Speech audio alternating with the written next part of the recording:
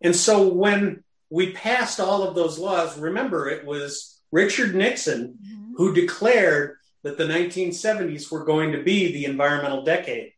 And Nixon signed all of those laws, many of them passed by Democratic majorities, in part thanks to the activism of the folks who put on Earth Day.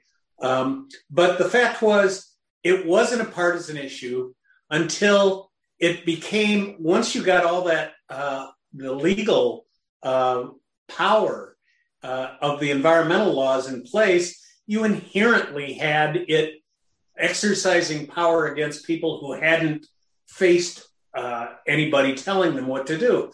And you can certainly understand that here in the West, the whole anti-government feeling, that led to, for instance, Ronald Reagan being elected president.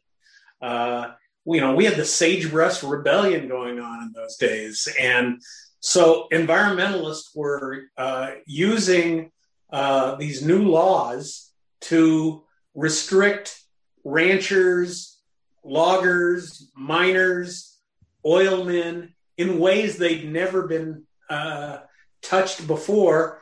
And they actually had the power now because of those laws to make those things stick. And so that when I came in 85, that's how we were in the middle of what we call out here the timber wars. Mm-hmm. And that was the spotted owl. Spotted owl. I was like, there is an owl in this story. I know. Yeah, I remember that. Yep. Spotted owl and the grizzly bears, wolves. All kinds of endangered species and clean water issues. Mm-hmm. Logging and mining were still causing great pollution to some of the cleanest rivers we had in the country.